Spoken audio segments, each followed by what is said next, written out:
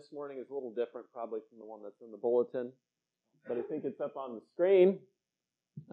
It'll be from Luke 1:26 through 38. In the 6th month, the angel Gabriel was sent from God to a city of Galilee named Nazareth, to a virgin betrothed to a man whose name was Joseph, of the house of David, and the virgin's name was Mary. And he came to her and said, "Greetings, O favored one, the Lord is with you." But she was greatly troubled at the saying and tried to discern what sort of greeting this might be. And the angel said to her, "Do not be afraid, Mary, for you have found favor with God. And behold, you shall conceive in your womb and bear a son, and you shall call his name Jesus. And he will be great and will be called Son of the Most High. And the Lord God will give to him the throne of his father David. And he will reign over the house of Jacob forever, and his kingdom there will be no end." And Mary said to the angel, "How will this be, since I am a virgin?" And the angel answered her, "The Holy Spirit will come upon you, and the power of the Most High will overshadow you. Therefore the child to be born will be called Holy, the Son of God. And behold, your relative Elizabeth in her old age has also conceived a son, and this is the 6th month with her that was called barren. For nothing will be impossible with God." And Mary said, "Behold, I am the servant of the Lord. Let it be unto me according to your word." And the angel departed from her. This is the gospel of our Lord. Well, good morning.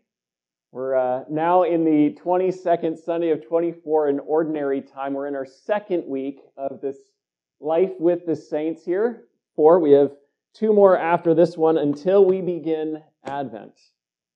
So just, get excited here. I know the scripture that I just read got you all brimming with excitement. For Christmas, although I don't think we're reading this particular text for the 4th Sunday of Advent this year. This particular series that we've done, this is kind of now our 2nd year, Life Among the Saints, it's kind of at heart about turning our focus to remembering believers who lived their lives as a living sacrifice that pointed to Christ. As though the words of Scripture had walked out of the page and into and among our world. You ever heard that phrase, "You might be the only Bible that somebody ever reads"? My hope for this morning is that as we meditate on these early Christians here, whose lives kind of tend to be this commentary on Scripture, it prepares you to be lifted in body and spirit and in mind to come to receive the Lord's grace here at this table. I know I kind of went through a couple different iterations this week of particularly where the focus would land for this morning, but what I decided is that this morning I want to tell you about a time that God rescued the church and nearly the entire known world through 2 mothers. First, a little context here. You all know if you came to Trunk or Treat, who I came as. Anyone? Oh, yeah, you came and you listened to me. I begged Sammy to come listen to my story. I couldn't get her. She didn't have time for it. So, Sammy, I know you wanted to come listen to it. Sammy did a great job, too. She taught youth group this last Wednesday. You should have been there. But I came as Valerian. Valerian was a Christian martyr who died in the year 230.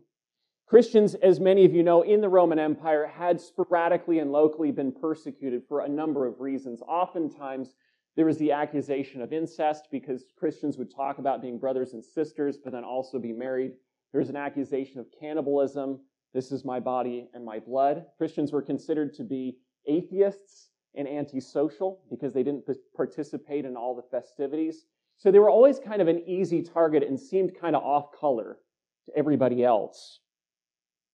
But they weren't really, like I said, there wasn't kind of this very intentional, dynamic empire-wide persecution until what was called the crisis of the 3rd century. During that time, the Roman Empire had expanded about as far as it could possibly get, right? It kind of covered all these different regions of the world, and so its borders against all the nations that would kind of attack it, it was kind of, what do you call that, I guess? What's the word there? It's overextended, so to speak.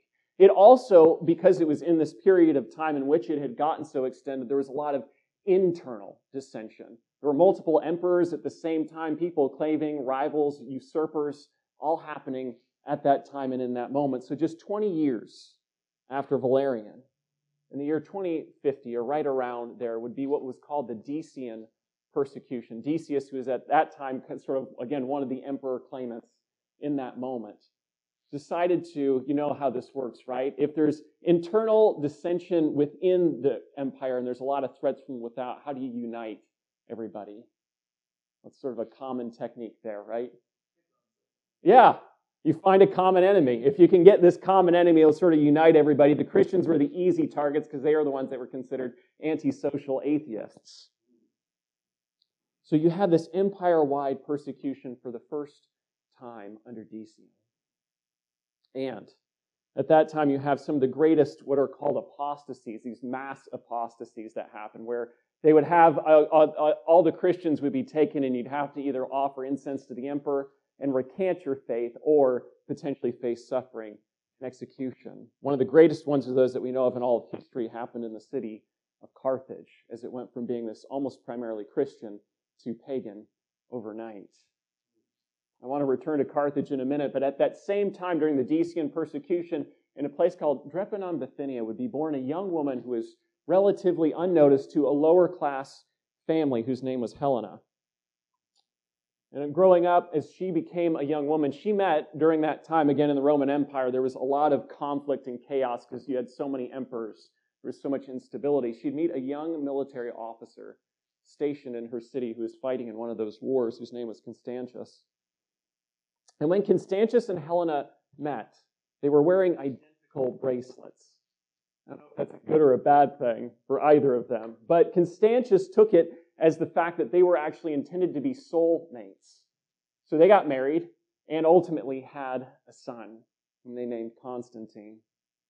Constantius would be stationed at different battlefronts around the empire, and so kind of left his wife and his son there while he traveled around and fought the wars. Helena was left to raise Constantine on her own. Ultimately, one of the other rival emperors, his name was Maximian, would offer Constantius his daughter, Theodora, in marriage to help advance his political, social, military career. And he'd leave Helena and Constantine. About that same time, Helena and Constantine then were taken as house guests to one of the other rival emperors at that time. His name was Diocletian. Diocletian held on to Helena and Constantine because it was an insurance policy in case Constantius came against him or tried to double-cross him. Helena at this time just wanted to make sure that her son had the best opportunity possible. She continued to love him, to care for him, to raise him, to make sure that he was, even as he was sort of a living hostage in this emperor's court, that he had the opportunity to grow up and be educated. It would be a couple years after that, at the urging of one of his own administrators, that Diocletian would go to the omens, the oracle of Apollo at Didyma, and ask if he should continue to persecute the Christians. You get back a favorable omen. At that time, it was called the Diocletian persecution in 303. It was the worst persecution in the entirety of the Roman Empire. If you've ever kind of heard of people being executed or burned at the stake, churches being burned down, things being confiscated, sometimes historians will talk about the Bible almost disappearing. It was all during Diocletian's persecution from 303 to about 313 that the church kind of underwent and almost was extinguished. Right after this persecution began, Constantine was about 30. And emperors who aren't friends to the people that they rule over tend also not to be friends to their allies. And so after several attempts on Constantine's life, Constantine and his mother were trying to find a way to get out of that emperor's court from being held under house arrest there. And Constantine had this plan where he got one night the emperor pretty intoxicated, pretty drunk, and got him to agree to send him to the farthest corner of the empire. Before the emperor got sober and took back what he had said there, Constantine, it said, left the emperor's palace then, rode from post to post, equestrian post, as quickly as he could, hamstringing all the horses behind him so that when the emperor was actually sober, he would be able to get away from the emperor. He wouldn't be able to get him. Helena was able to just ghost everybody and disappear at that point and wait to see what would become of her son. Only after about a year of being on the northwestern territories of the Roman Empire, Constantine would be declared by the troops under him the Augustus of the West. But during that time, again, as kind of was standard practice by that point, there was multiple different claimants to emperor, multiple different claimants to different kinds of leaders, and they were facing a lot of attacks. One of the historians of the time said that every major city in the area during those couple years was looking from every side, wondering which direction an army would come and loot them on their way to fight the battle against another usurping emperor. Constantine and his troops decided that it would be better for the empire to be unified than to collapse and descend into chaos. So they started moving southward from where they were in about France towards Italy, where one of the usurpers lived in Rome. Famously, if you know anything about Constantine's life, when he was on the other side of the Alps that would lead into Italy, all the people that had the omens told him, and all of his advisors and counselors, that it would be a suicide mission to go into Italy and try to get all the way to Rome to reunify the Roman Empire. But Constantine disregarded it. He took a small advanced force across the Alps and against a heavily fortified city with his troops outnumbered and outmatched, took that. He asked all of his troops not to loot the cities because he knew what he needed to do at the end of all this. He did it once and again, and even after all the generals came against him, he kept winning so often that when Maxentius, who was at that time one of the claiming emperors in Rome, held games in the city as Constantine was approaching, the crowds chanted, "Constantinus Invictus," Constantine invincible. Maxentius worried about losing Rome and the empire, so he took all of his forces out of the city, the sort of famed Praetorian Guard who defend all the imperial troops. And Constantine landed up on one side of the battlefield, and Maxentius was on the other. Maxentius had just gone to, again, the same sort of pagan gods and the omens that had said that the enemy of the Romans would die. But Constantine also had a vision that night before the battle. And in the vision, in the dream, he saw a sign, which was an X and a line with a rounded top on it that said, "In this sign, you shall conquer."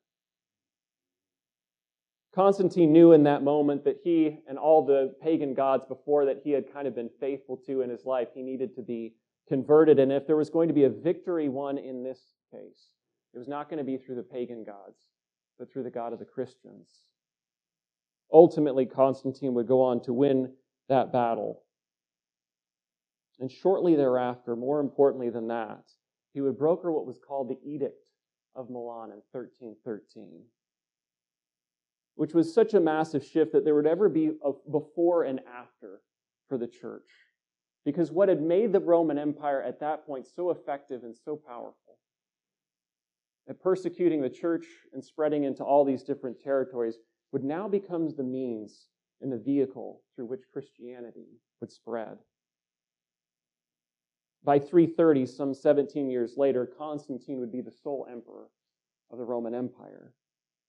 But more importantly, Helena, his empress mother, and now a devout Christian, would have just gone to be with her Lord, having used all of those years, all of her power, all the resources of the imperial treasury to help reestablish, rebuild the name of the Lord and use it for his people. It was the very next year in 331 that another woman would be born in the city of Tagaste, North Africa, just a couple miles there from Carthage, that city where that great apostasy had happened when Helena was born. This woman's name was Monica, and she was born in one of the last remaining Christian households there to strict parents. There's a couple stories told about Monica when she was younger. The first is that her parents wanted her to grow up with virtue. I don't know if any of you would have had or grown up into a household like this. And so What her parents did is they said that even if she wanted water between meals, they denied it. Because the idea was that she needed to have a self-control and self-mastery, a self-discipline to be able to deny herself pleasures later in life, and so be able to attain to virtue and living a life that was faithful to Christ. But there's another story told about her when she's younger, as sometimes happens in strict households. There's a lot of boundaries, and so transgressing. There's something about that that becomes thrilling. And when Monica was young, her parents would send her down into the cellar to go and get wine for whatever they needed. Wine was very common, of course, in North Africa at that time. They sent her down to get wine for a meal or something like that. And Monica had this habit of just tasting a little bit of the wine that she was taking out of the casket and bringing upstairs. Of course, over time, a little bit becomes a little bit more, becomes a little bit more, a little bit more, a little bit more, until Monica was taking it by the cupfuls whenever she would come down to grab wine to bring it up to her parents. There would be a moment where a servant, having noticed that she was sneaking off and doing this in a moment of anger, because I think Monica was probably trying to upbraid her, said to her that she was, the idiom wouldn't translate, but either a wino or an alcoholic. And Monica realized in that moment what had become of her, that she had taken this little temptation that had kind of spiraled out of control. In that moment, she immediately shifted. She stopped doing it. But she also realized from then on the brilliance of what her parents were doing and trying to help her grow up faithfully in the church. And I think two things that would remain with her from that particular story are, first, that even sometimes when we know better, we all can still be tempted into sin. Maybe second, that no matter how long or how far you've been on one path, you can still switch to another one. When Monica finally got old enough to be married, she was married off to a man named Patricius, a man who was a local civil official in Tagaste, and who was known for his temper, for his drunkenness, and for his infidelity. Monica would bear all these things ultimately patiently in the marriage, not because Monica was passive or because she was passionless. She, of course, knew that both from the culture and the way the household was set up, she was in no position to try to force Patricius to become somebody else. But she did know somebody that she could pray to. And that if God could redeem her and change her life, then he could do the same for Patricius in his life. And ultimately, in time, Patricius would be converted to the faith and be cured of all of those things of which he was known for. Monica would also have 3 children, of whom 2 of them, Perpetua and Navigus, would also share their mother's faith, as far as we know from childhood. But one of her sons was somewhat resistant. His name was Augustine. He was brilliant, by far, it seems the most brilliant of all of their kids, the most brilliant in the area, and his parents made every effort to make sure that he got educated by the elite. And being educated by the elite, he had the same expectations that they did. Just go out, do the best, be the best, and do whatever you want. His father had hopes that his career would advance far beyond what his father had been able to accomplish in his life. And Augustine was exactly on course to do that, having won honors and awards in rhetoric, which he was studying. But that also meant that Augustine grew up full of envy and of pride and lust, because he clawed for those honors and those awards. He took for himself a concubine. He immersed himself in all the obscene entertainments in the city of Carthage. It, of course, broke Monica's heart that she saw her son doing this, and she prayed for her son relentlessly. Augustine shrugged it all off as his mom's prudishness. She was just really uptight. She was really dour. Eventually, as Pastor Jeff hinted at, Augustine got involved with the Manichaeans, which are kind of like Christians, but they're like a little stranger. You know, those kind of sects? They sort of believe some of the things. Their promise is that it's like a perfectly rational faith. You know, their big thing, and Augustine writes so beautifully on this, is like, well, if God's like all-powerful and he's all-knowing, then why is it that the world still has sin in it? Why would God create in such a way? And so they kind of do away with that, and they have this, there's a world of light and darkness. There's kind of a lot, I think there's caverns of darkness and laser beams involved. But Augustine really loved it, and part of the reason, and isn't this the reason sometimes people over and beyond logic, I think it's because they, one, had positions, or a lot of Manichaeans and influential positions of which he cared about, and they kind of let him do what he wanted to do. Monica, when she heard that Augustine had become involved with the Manichaeans, was horrified. In fact, she was so disturbed by it that she kicked him out completely. She said, "I don't want to have anything to do with you until you're done with them." This was her way of trying to wake Augustine up to the seriousness of the matter, right? Kind of always a question when you draw that line exactly with somebody who's getting deeper and deeper into something that's not good for them. But while she does this, or just after she does this, she has a vision in a dream where she's standing on a pillar of faith. And in it, she sees this young man coming over to him. She's weeping for her son, Augustine, and the young man asks her, "Why are you weeping?" And she says, "It's for my son's impenitence, for his perdition, for his condemnation." And the young man says to her, "Woman, you can be at peace, for where you are, there he will be also." Augustine later recalls Monica telling him this dream, which again, he just kind of shrugs off and says, "Okay, sure, Mom." But Monica looks at him, and with an intensity in her eyes says, "No, the dream said that where I am, you will be also." And Augustine says that in that moment, while the dream didn't bother him, his mother's conviction that this dream meant something stirred something up in him that while it maybe seemed like it was just a bunch of over-piousness on his mom's part, there was something bigger in what she believed, and that she knew something about what was going on in his life that he didn't.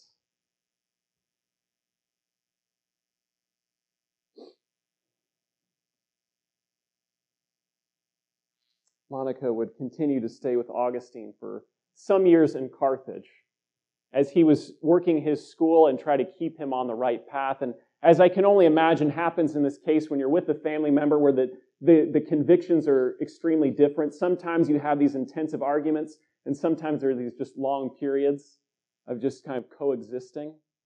And they would be in that state for some years until finally Monica would go in desperation to one of the Christian leaders in the area.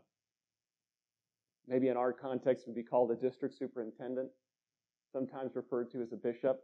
And she would go to this guy and she would say, "Please, please talk to my son. Take him on the right path. Talk some sense into him." To which this particular Christian leader, knowing Augustine, said, "Your son isn't going to be able to hear it. He's in his 20s. He knows everything right now." But Monica still begged and said, "Please, please talk to my son. I want to see him a Christian, a faithful Christian." To which then the Christian leader replied and said, "When I was younger, when I was his age, I was led astray by the Manichaeans. Eventually, I saw through the error of their ways and I came back to the faith. Augustine will surely return to the faith." But Monica wouldn't let up. It says that she was gripping this man, just wouldn't let go of his leg or something. So he's trying to get away from this woman. And finally, in frustration, says, "Away, woman. It is impossible that the son of so many tears should perish." Something that Monica would remember and retell again and again in the years later, that even though this man had probably said it in just a quick moment, she heard it as this oracle, this promise from God about ultimately what would become of her son. When Augustine was 28, he wanted to sail to Rome to advance his career. He knew that this was the place that if you really wanted to go, if you really wanted to make it as a career, as a teacher of rhetoric here, he had to go. Monica was very fierce in her opposition of him going because she knew, granted the city and the reputation of it, that he was just going to get caught up in vanity, ambition, lust, the kinds of things that have already been steering him away from the faith. Augustine, as he recounts this, says at one point his mother so fiercely opposed him that he tried to go down to the docks to get into a boat and she just wouldn't let go of his arm. So Augustine came up with this plan. He was going to go to Rome whether or not his mother liked it. So he finally told her, I'm going to wait for a little bit. I just want to see a friend of mine go off, and we're waiting for favorable winds, and then I'm going to see him off on his ship, and I'll be back. So Monica went back, and during the middle of the night, Augustine boarded a ship, and he sailed away. So that when his mother, Monica, finally woke up, she was without a trace of the son that she had prayed for so earnestly all those years. And this is part of what I love about this story so much. The miracle of a mother's love. She didn't despair and she didn't give up. It would take Monica more than a year, finally, to get kind of everything ordered so that she could get passage. The winds were favorable. She could leave everything and trust it to the care of others. But when she finally did, she sailed off to Rome in search of her son. Said that when she was on that ship, you guys all know that it could be dangerous sometimes to sail in the Mediterranean.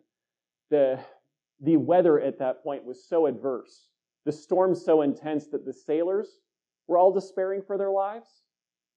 And that Monica was the one going around and comforting the sailors. I promise you probably all know somebody like this, and if you don't know them, you, I'm sure, are that person, saying, we're going to get to our destination. I have a mission that I'm on. Ultimately, when she finally got to Rome, Monica found out that her son wasn't there anymore. But she wasn't deterred. She'd found out that he'd gone to another city, Milan. And so she promptly gathered everybody. She took the crew. She went all the way to Milan. She found her son. She found the local church.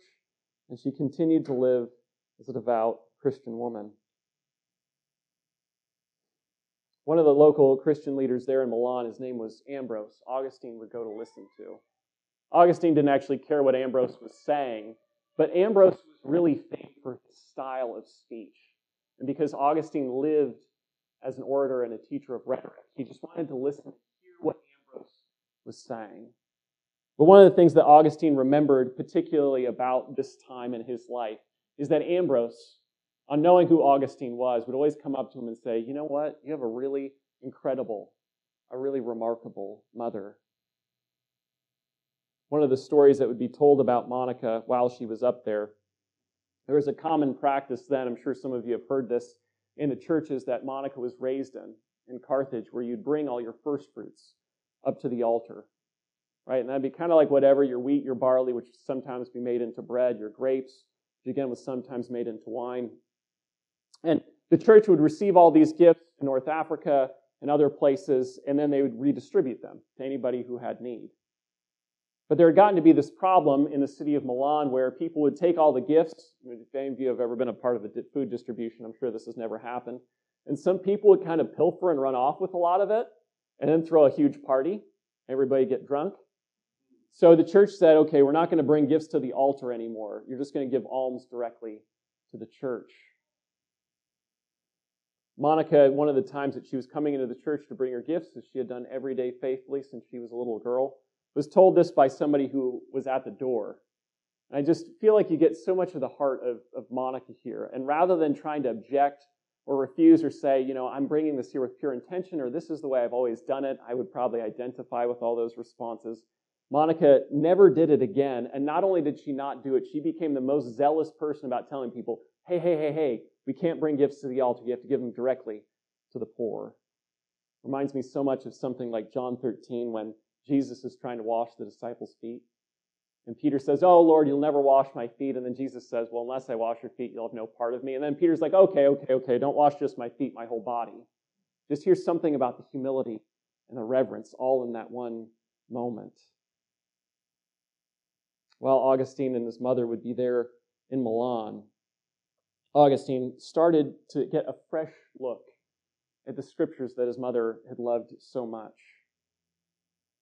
And now in his 30s, Augustine's past and present indulgence in his lust, in his sinful desires that his mother had warned him about since he was a boy was starting to catch up with his conscience. In a moment of solitude, not unlike how his mother must have prayed for him all those years, Augustine sat under a fig tree and praying with tears, that he might some way be delivered from this sin that had seemed to grip him so powerfully he couldn't get away from it. And one of the other things that I love about this moment in Augustine's life is just like that oracle that Monica had received. All those years ago in the dream that promised that Augustine would one day be with her, and from the Christian leader that she had gotten, the son of so many tears shouldn't perish, which Augustine, of course, had written off. Now Augustine's heart had been prepared for a similar experience of his own. Because as he agonized there, desiring to be freed, to be cleansed from all the sin that had seemed to persecute him, he heard a child's voice saying the words, "Tolle lege, take up and read." And Augustine, having nearby him the letters of Paul, would flip open to the passage that Indra read.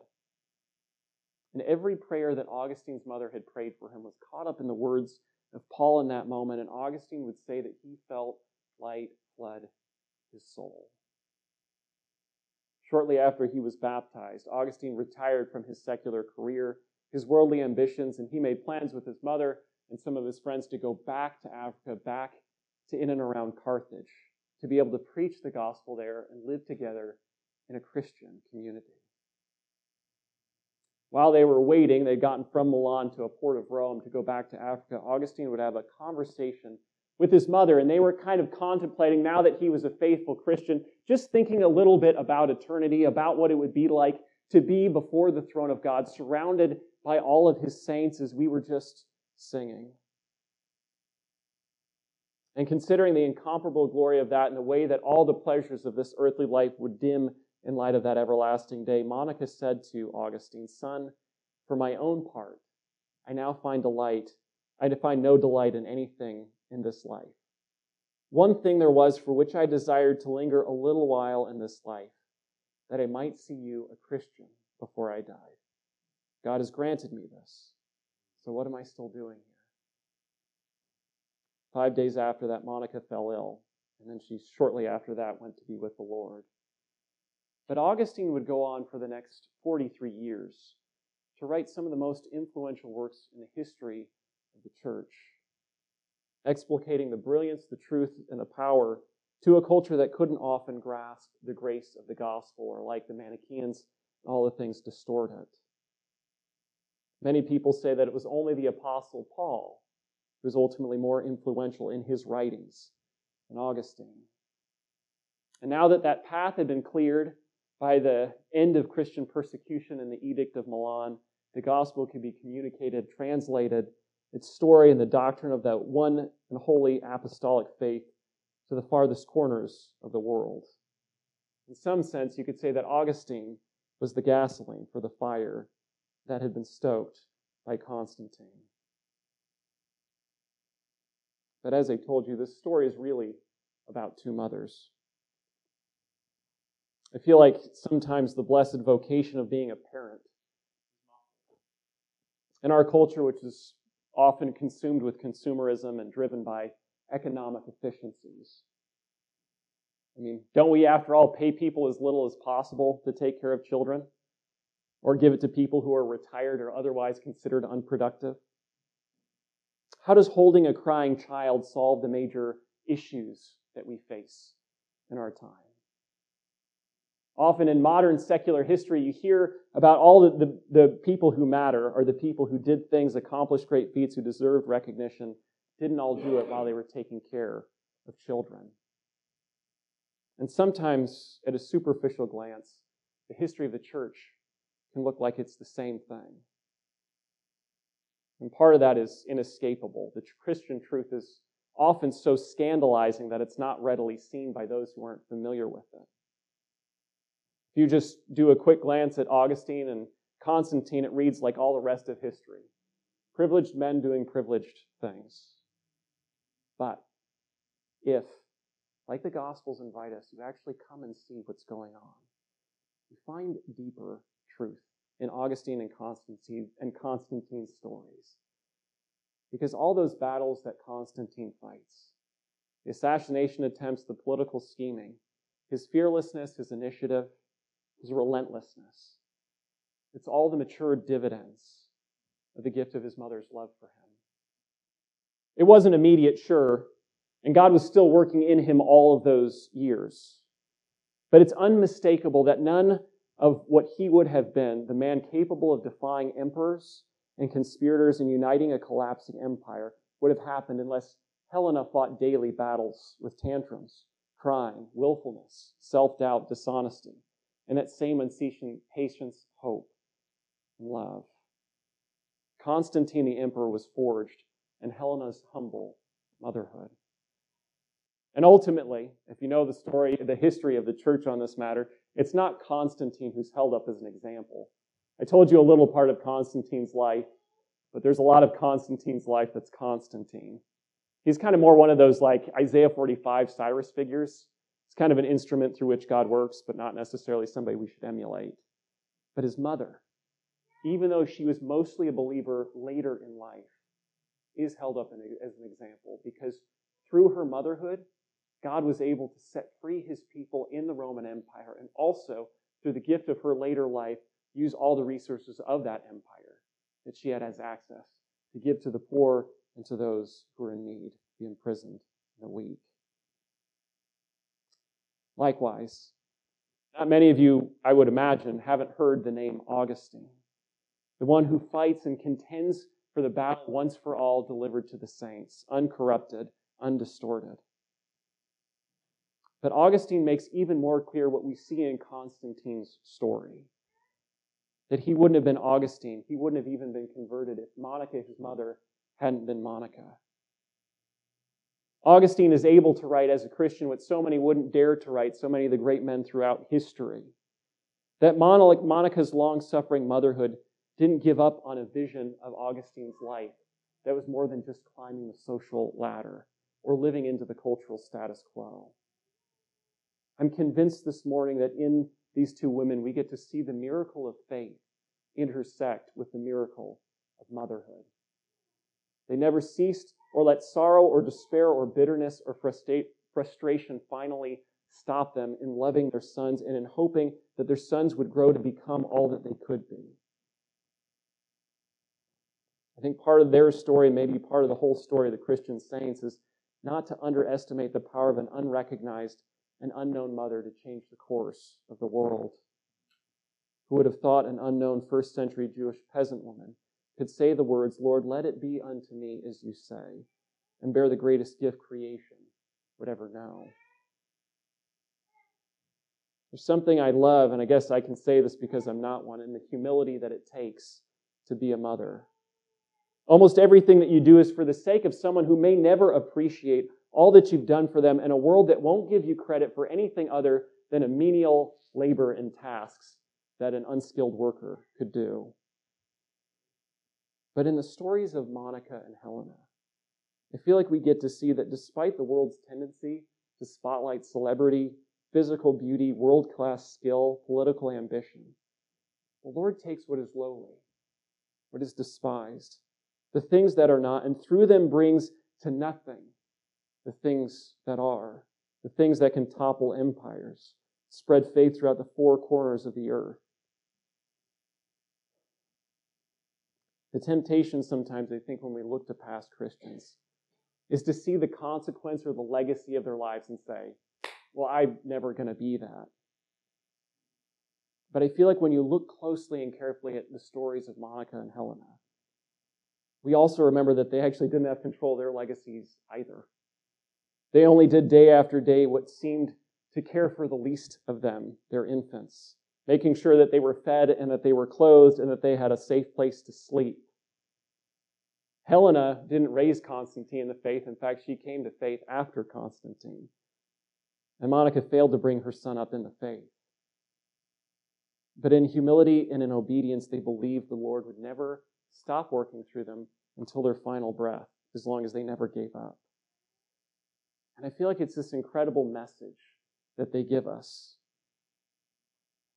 Not just as singly mothers, although I feel like it exemplifies it because all relationships in our human life come from that initial mother relationship. But I think it also asks us to see in the perspective of our lives that we'll never completely know or understand the legacy the impact that we have on other people around us, as long as we're willing to try to serve God and to be faithful to Him day in and day out. This morning we're invited to a table that exemplifies the same kind of humble holiness. I'm not about to do some amazing, miraculous feat in front of you, and neither are you. But through the very love of God, something miraculous will happen here. As the very life of the Son that was broken, that was despised, that was cast aside for our sake, was made available right here. And it's a life that fills us exactly at that place that feels like it's overlooked or abandoned or unimportant or broken. Where God is able to bring forth such an abundance of His power in His life as to change the very landscape of history if we are willing. So I hope this morning you'll come to the table with me, thankful for all those who have exhibited holiness in their lives exactly in the way that our Lord did, in obedience and in a humility strong enough and enduring enough to outlast the sin that seems to persist so strongly around us. Shall we pray together? Lord our God, just grateful this morning for being able to be called to these different stations, locations, the different ways that you make us, the different ways that you gift us, and knowing that you're able to take every area of our life and consecrate it unto you. Thankful for the gift of parents and for children, and for the kind of vision that it takes to have and to see all of our actions, not just as they reverberate in our lives, but throughout all of eternity, and the kind of consequence you can bear through just a little faithfulness and a little love extended persistently over time. We ask you, Lord, to allow us to come to this table in that spirit of faith and love, to receive the gifts of your Son who was broken for our sake, and allow that to just send us out as your missionaries, persistent, steadfast, as patient, as humble, and ultimately what it takes to be both a mother and to be a part of your household, your family, to be given to each other in relationships with a sense of hope about what you are doing in now and ultimately. We pray all this in your Son's name.